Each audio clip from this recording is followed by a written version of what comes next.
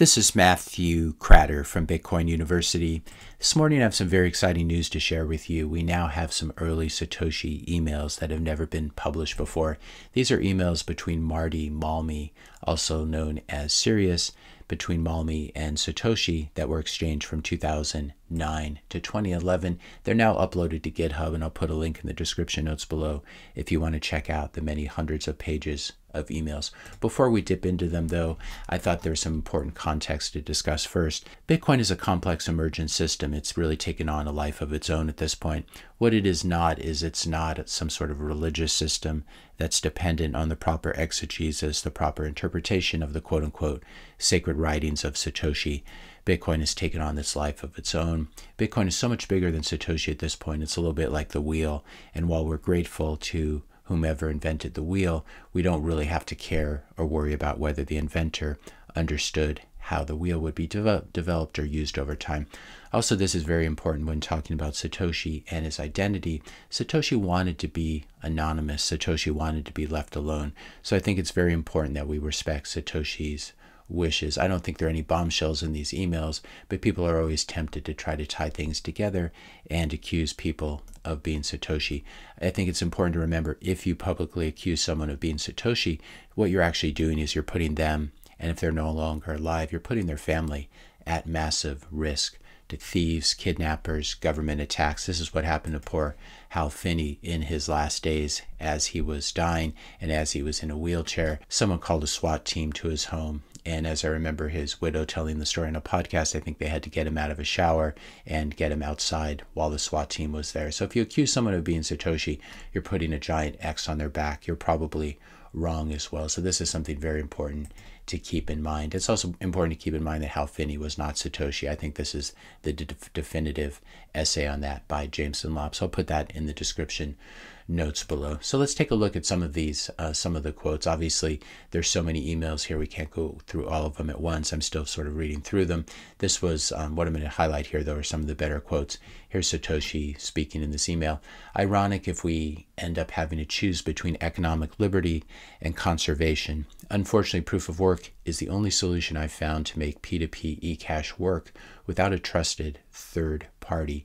Even if I wasn't using it secondarily as a way to allocate the initial distribution of currency, in other words, the issuance of the original coins, proof of work is fundamental to coordinating the network and preventing double spending. Here we see Satoshi noting how proof of work really is the core of the system. Having blockchain without proof of work is a really silly thing. Satoshi goes on to say, if it did grow to consume significant energy, in other words, the Bitcoin network, I think it would still be less wasteful than the labor and resource intensive conventional banking activity it would replace. The cost would be an order of magnitude less than the billions in banking fees that pay for all those brick and mortar buildings, skyscrapers, and junk mail credit card offers. So here we see the Satoshi, like many of us, really hates junk mail. If you're enjoying this video so far, I just ask you to hit the subscribe button, hit the like button, leave a comment or question, and share this video with a few friends. Another email from this exchange. Historically, people, this is Satoshi writing, of course, historically, people have taken up scarce commodities as money, if necessary, taking up whatever is at hand, such as shells or stones. Each has a kernel of usefulness that help bootstrap the process. In other words, some actual daily utility. For example, shells and stones are used in artistic works, etc. But the monetary value ends up being much more than the functional value alone. This is something we've talked a lot about on this channel. Most of the value comes from the value that others place in it. Gold, for instance, is pretty, non-corrosive, and easy, malleable, but most of its value is clearly not from that. Brass is shiny and similar in color. The vast majority of gold sits unused in vaults owned by governments that could care less about its prettiness. And so here we see Satoshi talking about the monetary premium that gold has. And then we get what I think is one of the best quotes from all these emails. Until now, no scarce commodity that can be traded over a communications channel without a trusted third party has been available. Here we see Satoshi thinking about Bitcoin in terms of digital gold, and digital gold that can be traded across communication channels. If there's a desire to take up a form of money that can be traded over the internet without a TTP, then now that is possible. I think this is quite profound, and it does show that Satoshi understood gold and gold bugs arguments. Another interesting personal thing I think that comes out of these emails is we get the impression, at least, that Satoshi did not have a lot of money, which would make me think perhaps he's a researcher or university professor or something like this. The project received a donation from an anonymous donor of approximately $3,600. I think it was denominated in euros, $3,600. And Satoshi says, that's great, I'll let him know it's received and thank him. It might be a long time before we get another donation like that.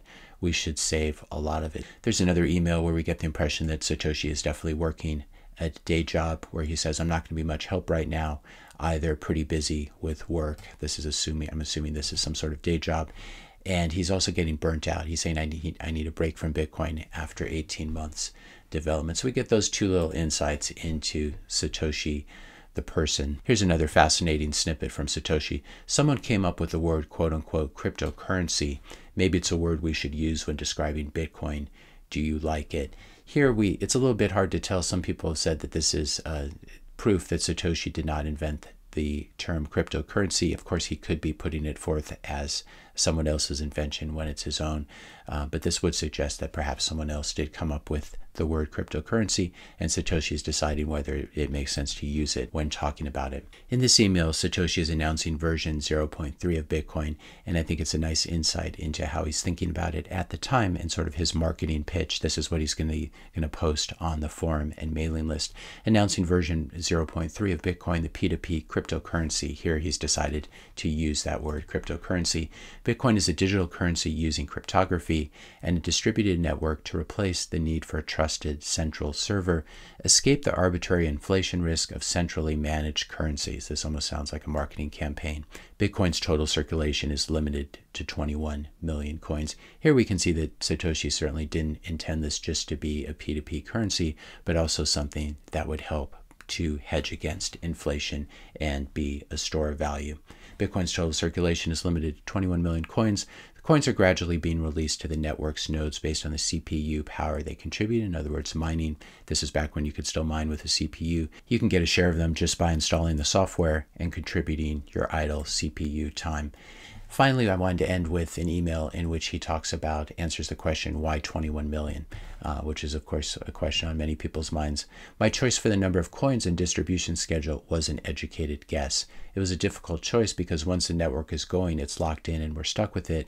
I wanted to pick something that would make prices similar to existing currencies, but without knowing the future, that's very hard. I ended up picking something in the middle. If Bitcoin remains a small niche, it'll be worth less per unit than existing currencies. If you imagine it being used for some fraction of world commerce, then there's only going to be 21 million coins for the whole world, so it'd be worth much more per unit. It looks like people are having fun with the Marty Malmy email repository and making their own fake emails, formatting them so they look real. But here's a pretty funny one I wanted to share with you from Satoshi. The site layout is looking nicer, more impressive looking. Regarding my previous forum post, I'd like to reiterate that pineapple and jalapenos is a good pizza topping. And another one here. If this catches on and I'm no longer around, please let other users know that 100 push-ups a day will send the price to 100K.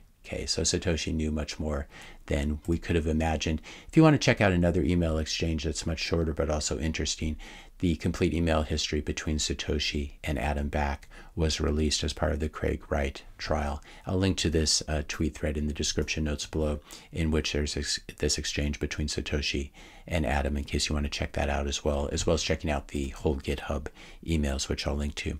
If you enjoyed this video, be sure to hit the subscribe and like buttons. Hit the notification bell if you want to be notified when I publish my next video. And let me know your questions and comments in the comment section below. Thanks a lot for watching, and I'll see you in the next video.